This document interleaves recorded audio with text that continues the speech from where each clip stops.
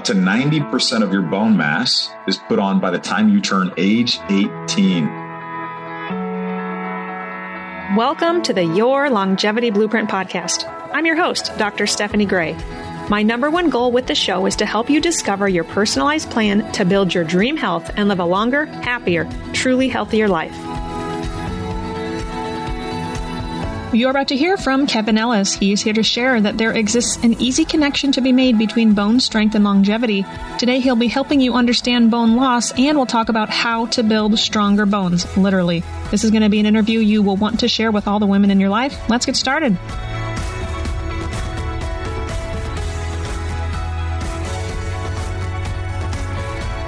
Welcome to another episode of the Your Longevity Blueprint podcast. Today, my guest is Kevin Ellis, better known as the Bone Coach, who's a certified integrative nutrition health coach, podcaster, YouTuber, bone health advocate, and is the founder of bonecoach.com. Through a unique 3-step process and world-class coaching programs, he and his team have helped people with osteopenia and osteoporosis in over 1,500 cities around the world get confident in their stronger bone plans. His mission is not just to help over 1 million people around the globe build stronger bones, it's also to help our children and grandchildren prevent osteoporosis and other diseases in the future so that they can lead long, active lives. Sounds like what we talk about on the show. So you're a great guest. Welcome to the show, Kevin. Stephanie, thanks so much for having me. It's a pleasure to be here. So tell me, how did you get started on this journey with helping women and men with osteopenia and osteoporosis? Well, I'll tell you, it's usually not. A lot of people, when I talk about bone health and osteoporosis, and they learn that I was diagnosed with osteoporosis at an early age at 30, they're shocked by that. I mean, I was shocked too at that time, but that's usually not the case. I would say my health journey started way before I was even diagnosed with osteoporosis. When my mother was 5 months pregnant with me, my father was told he had cancer. He was a Marine in Vietnam. He did 22 months there, survived combat, but he came home, he ended up getting cancer from Agent Orange, and he passed away when I was about 2 months old. My entire life as I was growing up, I had this fear that I was going to follow in his footsteps down that path and, pass away at an early age. And he passed away at 35 years old. When I got into my late 20s, I started having all these health issues, and I wasn't sure what was going on. Like, I had high stress, poor sleep, chronic fatigue. Some days I could barely even get out of bed. It was affecting all aspects of my life, my relationships, everything. And then I was diagnosed with celiac disease. So I had been malabsorbing nutrients for many, many years. And then I was subsequently diagnosed with osteoporosis. And at the time, being a 30-year-old male, being told you have osteoporosis, I was shocked. What? Yeah. I know, right? I didn't believe it at that point in time, but I did, but I didn't. So I went and I got a second opinion. They confirmed, in fact, it was osteoporosis. When I first was told I had osteoporosis, it wasn't even like, here's your detailed plan. It was a letter in the mail that said, you have osteoporosis, go on a gluten-free diet. And that was it. I realized along the way, at that point in time when I was diagnosed, I had to kind of face my future and realize my father passed away at a really young age. I don't want to be in the same position where I leave my kids growing up without a father. That was probably the biggest reason for me to get a plan in place and do the research and consult with all these people and finally start doing all the right things I needed to do to improve my health and my bones. And I figured all that stuff out. And I learned a lot along the way, and I brought in some amazing people to help me with that. And that is kind of how all this came to be. Bone Coach and bonecoach.com and all that stuff is because I realized it's not the average 30-year-old male that is told they have osteoporosis. It's the woman, 40, 50, 60 plus, that gets this diagnosis. They get a DEXA scan as a check in the box. They find out they have it. And then they're presented with 4 options: calcium, vitamin D, go for a walk, and take a bone drug. And I can tell you right now, usually it's just take a bone drug. Yeah. Or it could be that. Yeah. I can tell you right now, that's woefully inadequate. It's not enough. That's not the right plan. So that's why I'm so passionate about what we do now.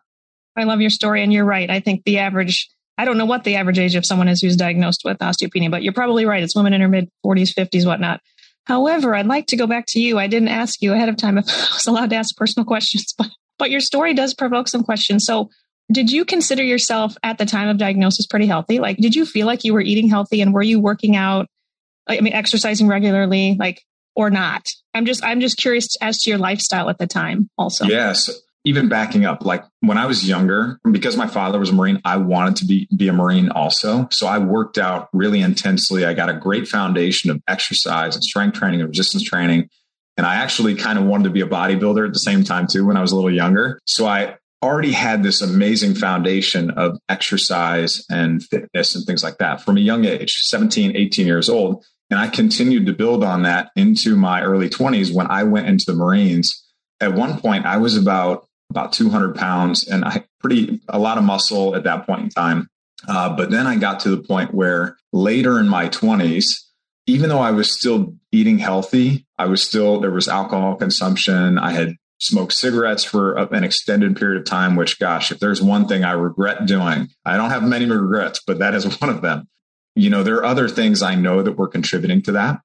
And then I started going downhill because I didn't know I had celiac disease at that point in time. So even though I was trying to do things that I thought were healthy, I still wasn't where I needed to be. And my health was just continuing to downward spiral. My next question is, as my listeners know, I hormone optimization clinic. And so I'm very curious as to know if you found someone on your team that did check your testosterone level around the time of diagnosis. Was that something that you eventually did explore also? Yes, that was lower testosterone. That was an issue at that point in time. We were able to raise those levels, which is great. Hormones play such an important role in your health, in your bones, but then also the nutrients that you take in and are able to take in, those are going to help with your hormones and your bodily functions also. So if I have this secondary cause or this other issue that has not been addressed, that's obviously going to come into my health and affect everything else there forward. Agreed. My story's similar to yours. I wasn't diagnosed with osteoporosis, but I had infertility. And I also found out, I should say I didn't have celiac disease. My celiac blood tests were positive. My biopsy was negative. So thankfully, I wasn't in a state of, super malabsorption like you. However, I was headed in that direction and I haven't touched gluten since. And I was able to conceive. I did need some hormone replacement therapy like progesterone, whatnot. So our stories are a little bit similar in that we did, it sounds like, work to try to get to the root cause of the problem and use all the tools that functional medicine has for us. So let's kind of define what osteopenia and osteoporosis are for our listeners. And how would they know if they had that? Yeah. And I'd like to even start with just the statistics too around osteopenia, osteoporosis, because it's a silent condition, right? You can have osteopenia and osteoporosis and not know it. And a lot of times, curb and break your ankle. Yeah. I know a lot of times people don't realize they have it until the point of fracture, and then they go get the bone density scan. So we've got approximately 10 million Americans have osteoporosis. We've got another 44 million that have low bone density. We've got up to 1 in 2 women and up to 1 in 4 men will break a bone in their lifetime due to osteoporosis. For women, we've got the incidence of low bone density is greater than that of heart attack, stroke, and breast cancer combined. Say that again. The incidence of low bone density is greater than that of heart attack, stroke, and breast cancer combined. So that's huge. That's huge. Yep. Right. 6 months after hip fracture, a lot of times people hear about hip fracture as being, one of the biggest things that they want to avoid, or maybe they saw that in their mother or their grandparent or something like that. Only 15% of patients can walk across a room unaided after a hip fracture. And then every year we've got about 300,000 hip fracture patients. You've got 1/4 of them end up in a nursing home and half of them never regain that previous function. So these are pretty alarming statistics. But again, most people don't know they have it until the point of a fracture or something like that. Dun, dun, dun. Yep. So I am always about being on the side of prevention and not reaction, especially because, working with thousands of people at this point and having people that have anywhere from relatively no health issues and no fractures to 5 to 10 or more fractures. I can tell you when you get to that point, everybody that I talk to at that point just wishes it was on the side of prevention and not reaction. So let's go ahead and define what is osteoporosis, right? It literally means porous bone. And it's a condition that's characterized by either not enough bone formation, excessive bone loss, or it's a combination of the two of those things. And both your bone density and osteoporosis, both your bone density and your bone quality are reduced. And that is what increases your risk of fracture. So the way you find out you have osteoporosis is through what's called a DEXA scan. That's dual energy X-ray absorptiometry. It's a painless test, kind of like an X-ray, but very, very low levels of radiation. You lay down on the machine does a scan, and it tells you your bone mineral density, the actual mineral content of your bone. And then what it does is it generates a score. And that score is called the T-score, right? The T-score tells you how much your bone mass differs from the bone mass of an average healthy 30-year-old adult, approximately. And if your score, your T-score, is in between +1, -1, 0, somewhere in there, that's considered normal and healthy. If it's -1 to -2.5, that's considered osteopenia or low bone mass, which is like a precursor to osteoporosis. And then -2.5 and lower, so -2.6, -2.7, so on and so forth, that's considered osteoporosis. And the greater that negative number becomes, the more severe the osteoporosis is.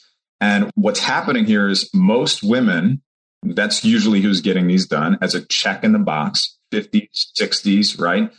But in my opinion, that's too late. I would so much rather prefer people looking at this and getting a baseline in their 30s and their 40s. So we have an objective data point from which we can monitor future changes and we'll get into the causes and things like that in just a minute, but you may also have not built up enough bone in your younger years, which could be a big contributor to that too.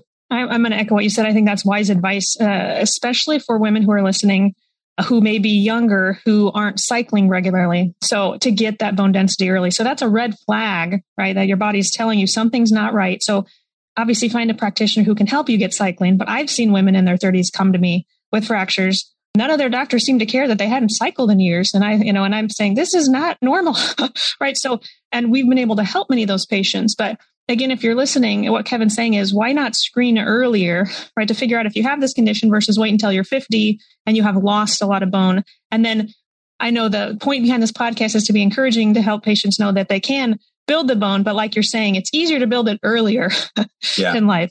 So absolutely. And I would say too, we've seen people that are in their late 20s. A lot of times the loss of hormones early on. Or steroid use. A lot of times, that's at least what I see. A lot of steroid use will drive hormone levels down and then thus impact bone density negatively. And let's even talk about the peak bone mass thing too. Because a lot of people, especially younger people, and if you've got kids, right? You got young kids that you're listening to this, you've got young kids, or you're listening, you've got grandkids. This is really, really important to understand. Up to 90% of your bone mass is put on by the time you turn age 18. And the remaining 10% approximately is going to fill in by the time you turn 30. So by the time you turn 30, your bucket is about as full as it's going to be. So if when you were younger, you had poor diet nutrition, you led a sedentary lifestyle, you had an eating disorder, you took certain medications, you smoked or drank excessively. Hello, I fell into that category. So there are a lot of things that can contribute to you not achieving peak bone mass and starting with a full bucket. So if you've got kids or you yourself are not at that point yet, you make fill up the bucket. Exactly. Yeah. Make sure you're doing the right things now. It's so critical in those, especially, 10, 12, 13, 14, right in that age when people are really growing their bones, when kids are really growing their bones. We want to make sure we do the right things for them. Yeah, good points. Good points. Well, let's move on to causes. And you've alluded to some of those, like malabsorption of nutrients. We've talked about low hormones, but tell us what major causes exist in your opinion.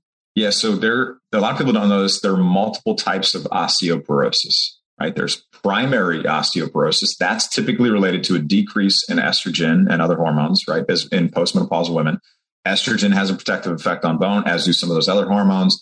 But as those levels decrease, as they do during menopause, that's going to cause an increase in the activity level of cells that break down bone.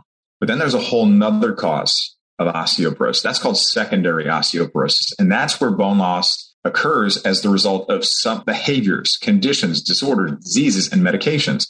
And a lot of times, if somebody is younger, especially 20s, 30s, 40s, 50s, they have or had a secondary cause that needs to be addressed.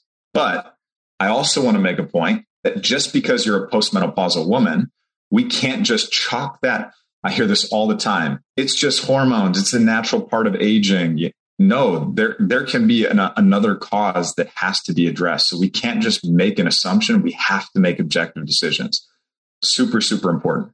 Awesome. So how do you feel the standard treatment protocol for osteoporosis is working? Do you feel like that's enough? Or let's maybe share what it is we've talked a little bit about that too, but share what it is and why you feel a better approach exists. Yeah. So, I mean, the standard recommendation for most people is take some calcium, take some vitamin D. Yeah, and those are both two important nutrients, right? They're both really important. Vitamin D is a critical nutrient for your health, for your bones. And I'll interject and say, and rarely is K2 recommended to take. I'll say, I mean, doctors are not even there yet. And we can talk about, but yeah. But continue. We can talk about that one in a minute, because that's not even acknowledged in the conventional medical world. But calcium, obviously, it's a primary mineral constituent of your bones. That's important, yes. But the other option that's presented is a bone medication. This is not like these bone medications. They're not like taking an aspirin. They have a dramatic effect on bone physiology. So I'm just going to outline briefly the different types of these drugs, like the different categories of these drugs, and then what some of the names that people have probably heard of them, and then what happens when you take these drugs, right? So there are anti-resorptive drugs. That's one category. And these drugs are designed to slow down the activity level of cells that break down bone. They don't address the root cause, but their job is to affect the activity level of cells that break down bone. And that would be two types of drugs. Bisphosphonates include things like Fosamax, is probably the one most people hear of. And then rank ligand inhibitors, which is called Prolia.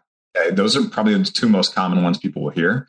With safety and efficacy of bisphosphonates specifically, not really known beyond 5 years. And then also, one of the really important things to understand about bisphosphonates is that as we're going about our daily lives and we're doing activities, we're working out, this is normal for every single person. Your bones are remodeling, and it's a coupled process. You have to have some bone breakdown and you have to have some bone formation. That's what makes stronger, healthier bones.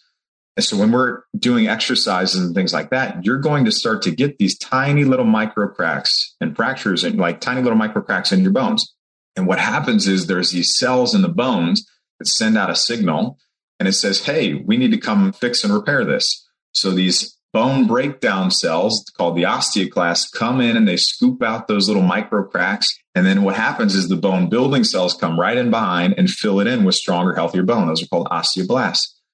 When you're taking these medications, though, sometimes that activity level of cells can be slowed down too much to where you're not actually scooping out those tiny little micro cracks, right? And then you start to accumulate those over time. That can lead to, bones that are not as strong as you may think. More brittle bones than you started with. Yeah. Right. So, and that's one type of medication. That's the anti-resorptives. The other type of medication is an anabolic.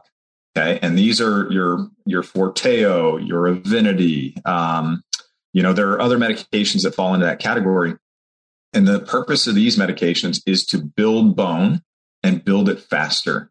And yes, it will increase your bone density and your bone quality. That's what these drugs are designed to do.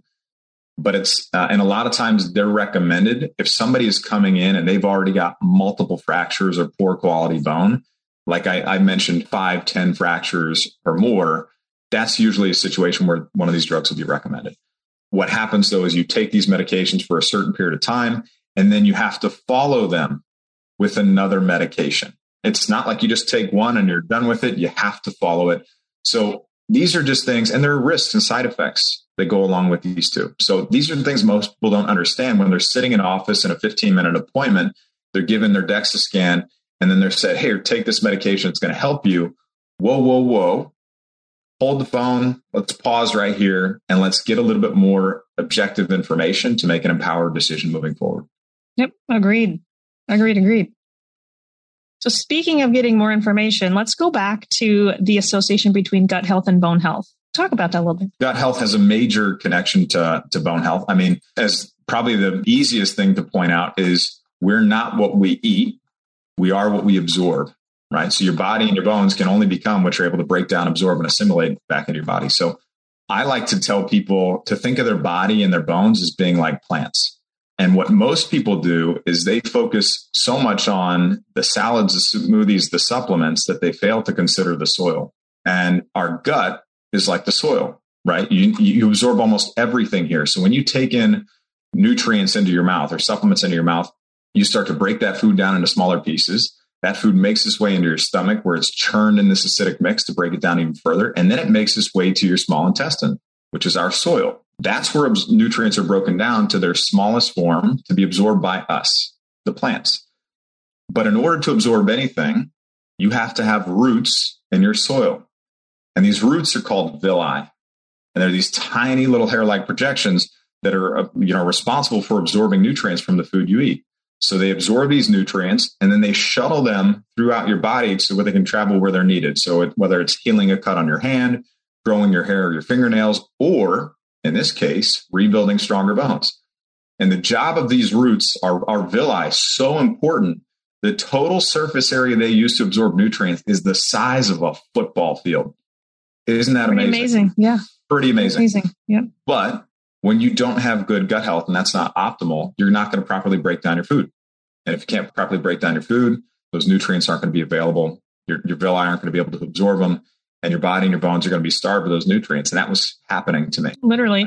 Perfect example of that. So with celiac disease, you're probably listening, but if you're watching the video, I tell patients those little microvilli literally wear down to little stubs and they're not able to absorb the nutrients. And that's where Kevin was, which is why he could have been eating healthy, but if he wasn't absorbing the nutrients, then the nutrients weren't getting into the cells and helping to build the bones. So we do, and that's the purpose of really getting the scope for definitive diagnosis of celiac is to really see, okay, they biopsy the tissue to see, are those microvilli worn down? So mine weren't worn down yet. Kevin's were.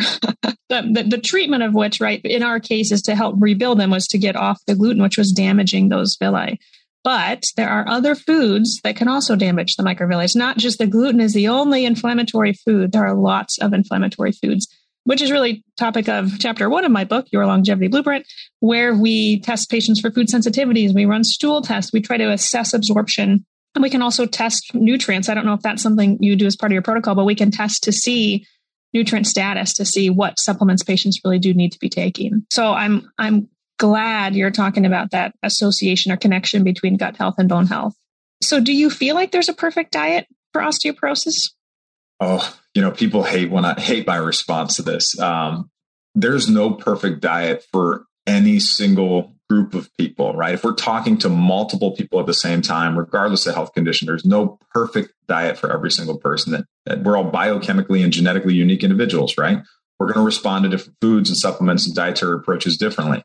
But with that in mind, I would say that anti-inflammatory diet, making sure you're getting healthy proteins. Yes, you can include vegetables. Yes, there are some fruits you can include, healthy fats. I never like saying that there are specific foods that can work for every single person, but there are some that I've seen that do pretty well with a lot of people. So first one would be, I love wild sockeye salmon, mackerel, sardines, herring. Those are all fantastic. But the ones I really like are the ones that have the bones in them and are canned. I really, really like those ones. And the reason for that is when you have the bones in, they're not hard, pokey bones that are going to hurt your mouth. They almost melt in your mouth.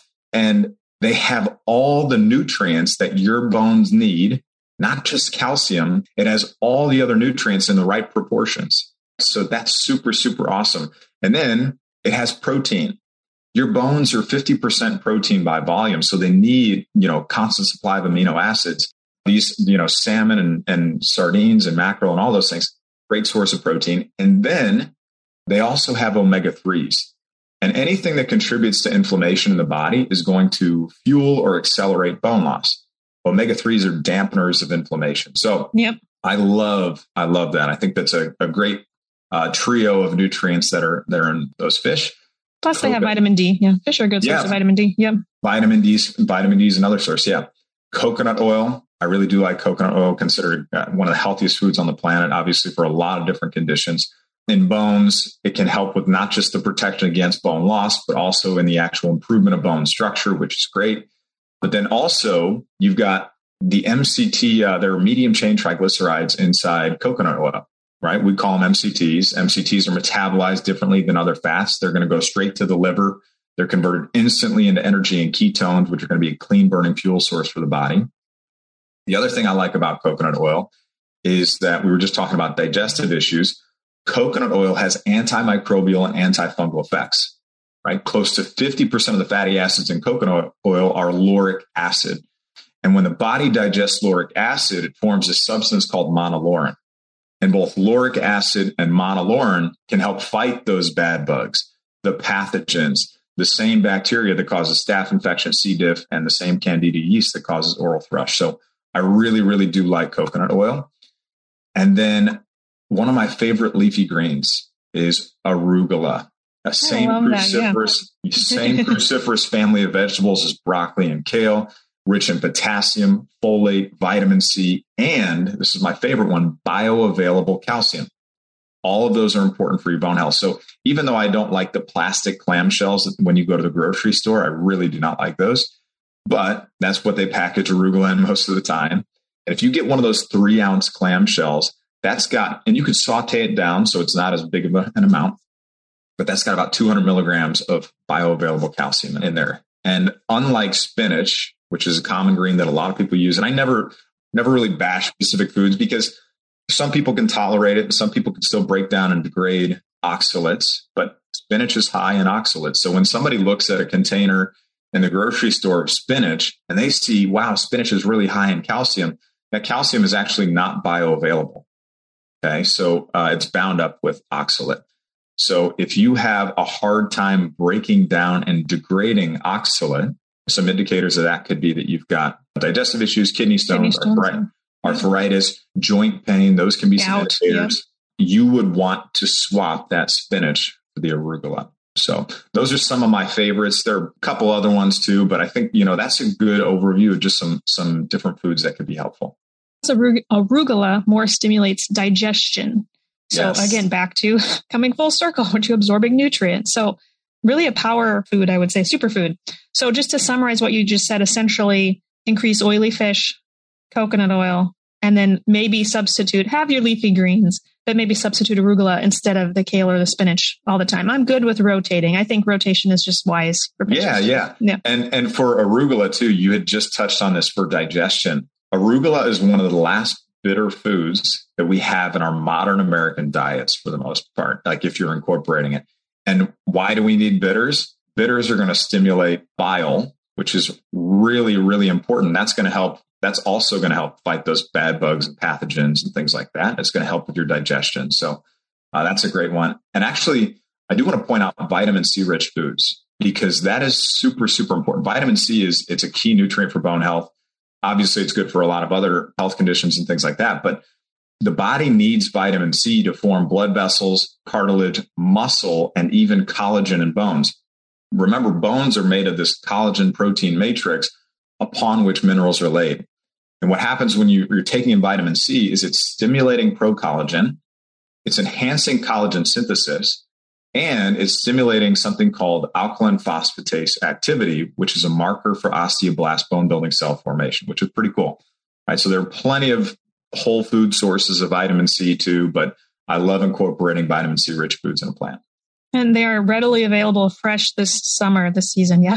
Although this episode won't launch till the fall, but yeah, listeners get the point. Yeah.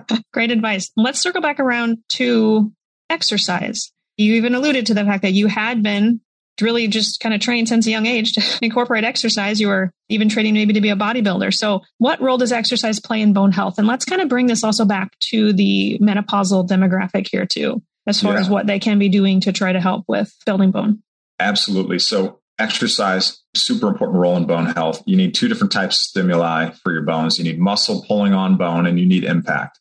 And the most effective interventions are going to use one or both of those in combination. And what happens is when you have muscle pulling on bone, you have this mechanical signal that's sending a chemical signal that's telling those bones to become stronger. So that's really important. And then a lot of times, when you're in the office and you get told you have osteopenia or osteoporosis, you're told, hey, go for a walk, right? Do some weight-bearing exercise.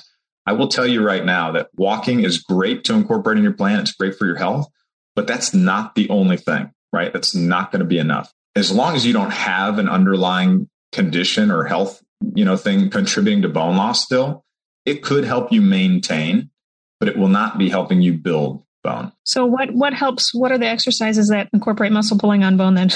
Yeah, for sure. Well, we have to do muscle strength training, resistance training. You have to do those things. They have to be part of your plan. You can use heavy resistance bands. You can use dumbbells, barbells, things like that. And then we want to focus on major compound movements too. There was translate. Yeah. So Dr. Belinda Beck and her team have done some amazing work with this in Australia. And they had something called the Liftmore trial, where they did overhead presses, deadlifts, squats, chin-ups with drop landings that were all safe and effective for the people they used in their studies, that showed, positive impact on bone. And those major movements, right, that I just walked through, those are going to be really, really helpful for bone. Here's the part that I don't want people just going and watching a video on YouTube on how to deadlift and then going to try to crank this out. Get somebody to evaluate your body mechanics. Make sure you know how to do these things properly before you go jump into them. But you need to work your way up to that 5 to 10 rep intensity range, because that's what's going to be most effective and most helpful. If you're just starting out, you don't want to get really intense and be in that rep range until you've got your form down. And the last thing I want to note about exercise and bone health is that it's not like going to the gym 1 or 2 times or 2 weeks is going to have this dramatic impact on your bone health. It's not like, the harder I push right now, or, the more impact I give this, the better it's going to be. I can tell you that's not the case. Bone remodeling is a slow process. Mm-hmm. There's a reason bone density scans are only done every 1.5, 2 years. Got to play the long game here, people. Yeah. You got to play the long game. You do not play the short game, because playing the short game leads to injury. Play the long game, be consistent, be easy on yourself too, right? Don't be too hard on yourself on this journey. And I do want to point out one other thing about exercise is that there are also exercises that are non-weight bearing. Okay. So weight bearing exercises where your body, your muscles, your bones are upright. They're working against gravity, and it's placing this good kind of stress on your bones. Then there's non-weight bearing exercise. This would be your cycling, or you're paddling and canoeing, you're swimming, your water therapy, that kind of stuff.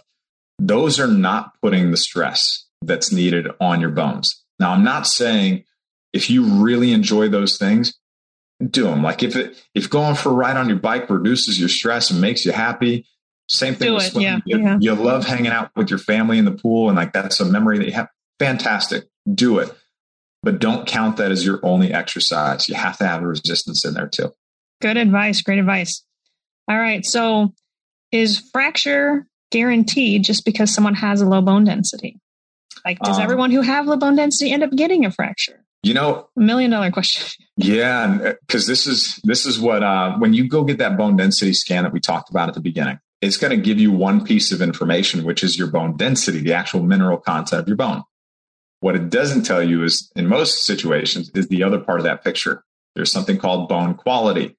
So bone density is the mineral content of your bone. Bone quality is how that bone is organized, the structural integrity, the microarchitecture of that bone. Both of those things combine to create bone strength. So a lot of times people only have part of the picture. So bone quality is a really important part of that picture.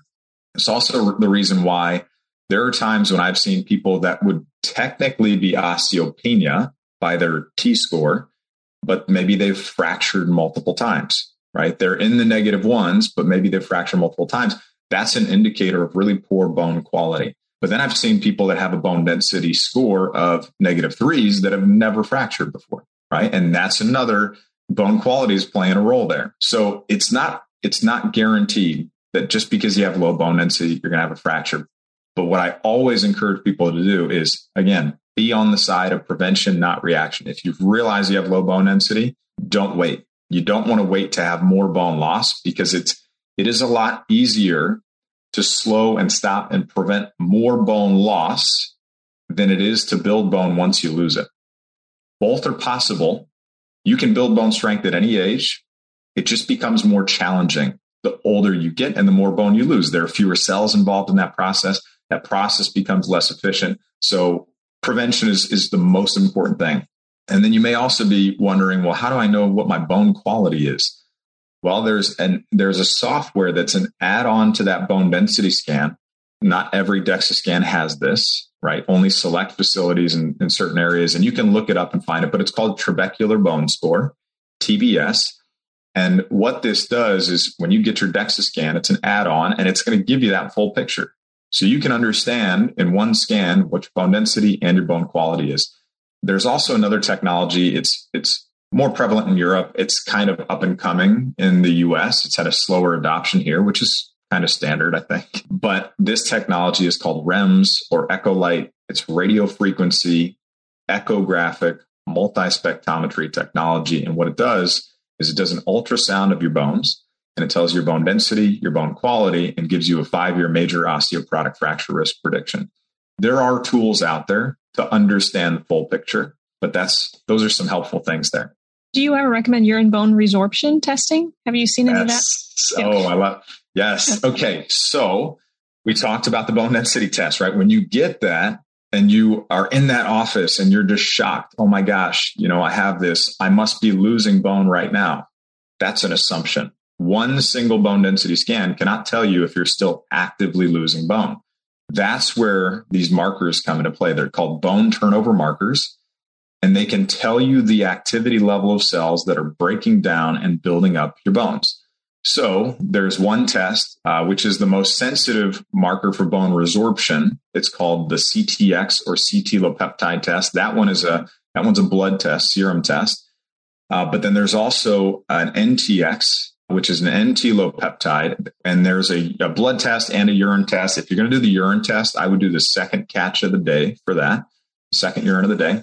Anytime we get the bone resorption side of the picture, we also want to get the bone formation side of the picture too. And the markers for bone formation are P1NP, that's procollagen type 1 N-terminal propeptide. And that is the most sensitive marker for bone formation. But there are also some other markers. There's osteocalcin that you can look at. And then there's also bone-specific alkaline phosphatase. So if you get a comprehensive metabolic panel in that CMP, you're probably also going to have your alkaline phosphatase run.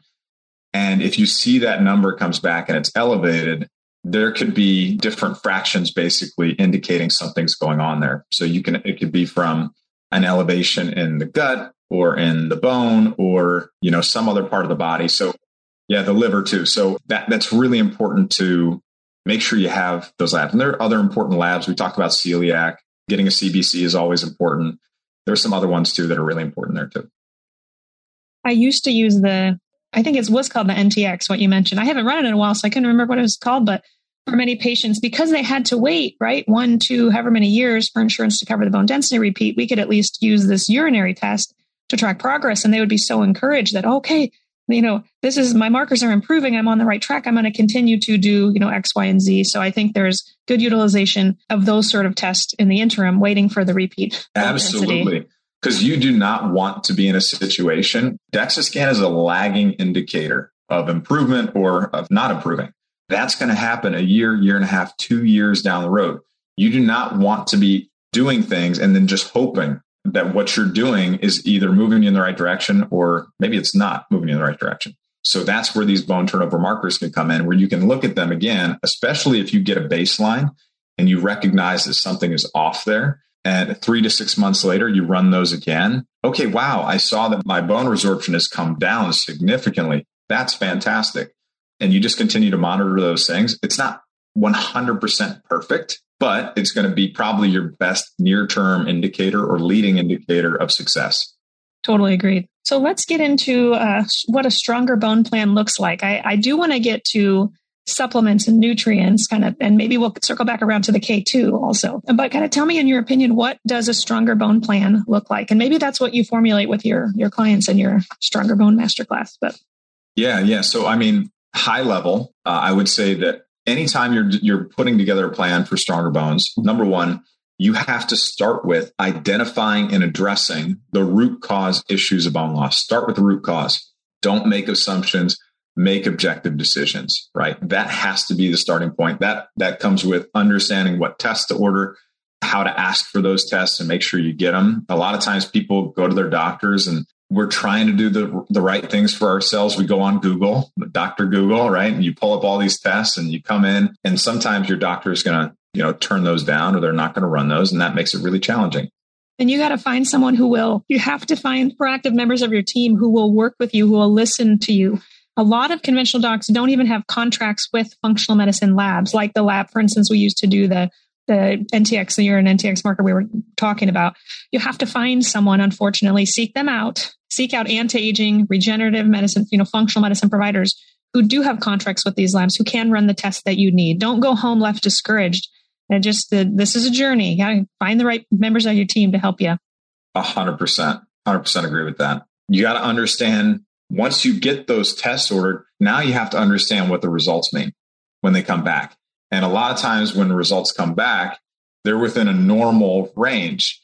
Normal is extremely wide, right? And let's just use vitamin D, for example, right? The range, if you're in the US, the range for vitamin D of normal is 30 to 100 NGML. If you're at 30, that's not going to be like, you need to be higher than that. If you're at 100, you need to be coming down from that. If you're over 100, that can contribute to bone loss also. And that's just one example of one lab result. Same thing with your blood calcium levels. If those are persistently over 10 NGML, that can be an indicator that you've got potentially a parathyroid tumor if that's consistently over that level. But it would be considered normal if you're just looking at your lab results. So you have to be able to spot these patterns and understand what's going on there. That's really important. And then the second thing that people have to do is you have to nourish your body. You have to restore the raw materials and nutrients that you need for stronger, healthier bones. Diet, digestion, absorption. Those three things, it happens on three layers, right? The first layer is, are you taking in the right nutrients in the right amounts? The second layer is, are you actually absorbing those nutrients? If you right now have overt digestive issues, there's a good chance you have nutrient absorption issues. Even if you don't, celiac, even if you don't have overt digestive issues, you still, there's still can be absorption issues. Yeah. Seriously, like with celiac. I didn't have the digestive symptoms. I had more the infertility. I had tachycardia and palpitations, right?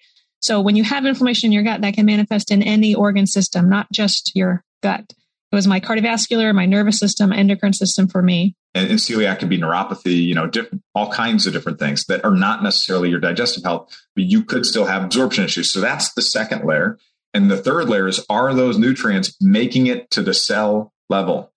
And a lot of times, even if somebody's eating healthy, I'm eating paleo, I'm eating spinach and chicken at every meal, I'm going to tell you, you're still probably not getting the nutrients you need to support your bone health and even your body too. So those three things have to line up. And then the last part of this, you have to build strength of body, strength of mind, strength of bone in a way that's going to prevent fracture and injury. So you need to reduce your stress.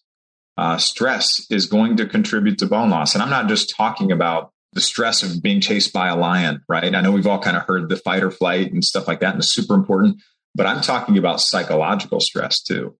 Fear, worry, emotionally charged thoughts, family conflict, finances, keeping up with the perfect lives of the Joneses on social media. That's a big one. All these things can contribute to and drive that fight or flight stress response. And that's not going to be something that's going to contribute to bone loss long term. So because that does impact absorption of nutrients. And then what I talk about a lot on this podcast is that stress is your body's biggest hormone hijacker. Mm-hmm. So it will also rob you of progesterone and estrogen and testosterone, which I guess I would add as the last step of a good bone building program would be getting your hormones checked, right? And optimizing them. And I know that's not the topic of this podcast, but I would encourage listeners, listen to my interview of this former CEO and founder of BioT, Dr. Gary Donovitz, where we talk all about the benefits of hormone pellets. Specifically, I know estrogen is important and progesterone is also very important. They're all important, but testosterone I have seen build bone significantly in my patients. And I think when I started offering testosterone pellets is when I stopped doing that urine bone resorption test, because I just saw improvement quickly. And I was like, okay, I guess I don't need to do this test as often on those patients. I've been in practice, 12 years now, and I had never seen anything build bone density as quickly as testosterone pellets. I would see women who were osteoporosis. It took years, right? But then eventually moved to osteopenia and then to normal bone density. And I'm sure you see this also with your clients, but it is so exciting when they get their bone density and they bring it back to you and they say, oh my gosh, my doctor told me there's nothing I can do. I never thought I would budge these statistics, these percentages, and look at the improvement. It just brings tears to my eyes. It's amazing. So I would say all of what you've mentioned and the optimizing hormones are very good pieces of a bone building plan. Absolutely. Yeah. And the exercise piece and sleep. Sleep is so important too. It's pretty well documented. If you've got poor sleep, you're not sleeping well, that's going to reduce your bone quality also. So, and then the hormone optimization piece. Yes, absolutely. Super, super important, exercise right there with it too. So I'm sure you break all this down more in your Stronger Bones Masterclass. So tell us about that. Tell us about your business and about that class. Yeah. So, Bone Coach is, you can always find me over at bonecoach.com, but our business Bone Coach really focuses on walking people step by step through a Stronger Bones plan. We have programs, 3-month, 6-month programs and some other programs that basically take people through this entire process that I just walked through in great personalize detail. It. Sure. In great detail. We add different support from different team members and things like that as you go through. But people leave those programs and they're confident in their plan, or they come back to us a year and a half, 2 years later. We've got plenty of people that have improved their bone density and their bone strength. But you're not waking up every day after your diagnosis wondering or worrying, right, how you're going to improve your health or your bones. You've already got that plan in place and you can focus on doing the things you love with the people you love most. But for the masterclass, that's where I always want people to start. And I'm going to give your listeners free access to it. So maybe we can link to this in the show notes or something like that. And basically it's a free Stronger Bones Masterclass. That process that I just walked through. I'm going to actually break that down. It's about a 50-minute masterclass. So set aside the time, watch it. You're going to learn a lot and it's going to be really helpful for that. And if after you watch it, you're like, you know what, I do need a little bit of help, you can easily reach out. We'll tell you how to do that. But we'll give your people free access to that if they want. Awesome. Yes, we will post a link in the show notes. So I have 2 last questions. So one is, what is your bone density? We started off with you having osteoporosis when you were 30. So where are you today? Yeah, no. So the only place I still have a small amount of osteoporosis is my lower lumbar, but everywhere else has had significant improvement and is no longer an issue there. And what I always tell people also is it depends on your starting point. Number one, your starting point is going to determine how much progress you can make in a given time period. And also the ability to address those root cause issues and make that progress and things like that. And my bones are different than your bones, right? And your bones are different than Susie's bones. So even though it's great to have, for us, we have plenty of examples of people that have improved their bone density and their bone strength, but their bones are different than your bones. So we need to focus on your root causes and make sure we're addressing the things specifically for you and your body. So that's probably the most important point I would make on that one. Excellent advice. All right. As you know, I end every episode asking my guests their top longevity tip. I would just say, make sure that you're happy. Everything that you do, just make sure that you're happy. Surround yourself with good people. Find the positive things in life. It's very easy. We're wired as humans to focus on the negative. That's just, we're geared to focus on those things. That's a survival mechanism. But we need to actually intentionally focus on the positive things that are happening in our life. Practice gratitude. Be grateful for the moments you have and the things that we have every single day. Love it. Well, thank you so much, Kevin, today for coming on the show and sharing your passion on a topic that I think is so often neglected. We do need to focus on prevention. So I love that you're doing that. Thanks for sharing with my audience your free tips to improve bone health and help them live a longer, happier, healthier life at any age. This is great. Awesome. Thanks.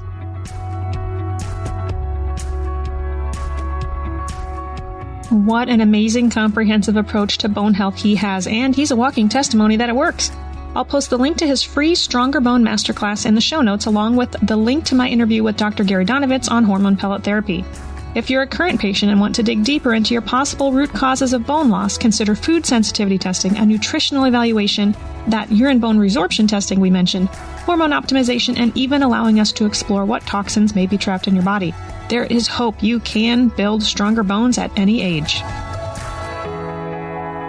Be sure to check out my book, Your Longevity Blueprint. And if you aren't much of a reader, you're in luck. You can now take my course online where I walk you through each chapter in the book. Plus, for a limited time, the course is 50% off. Check this offer out at yourlongevityblueprint.com and click the course tab. One of the biggest things you can do to support the show and help us reach more listeners is to subscribe to the show. Leave us a rating and review on Apple Podcasts or wherever you listen. I do read all the reviews and would truly love to hear your suggestions for show topics, guests, and for how you're applying what you've learned on the show to create your own longevity blueprint. This podcast is produced by Team Podcast. Thank you so much for listening, and remember, wellness is waiting.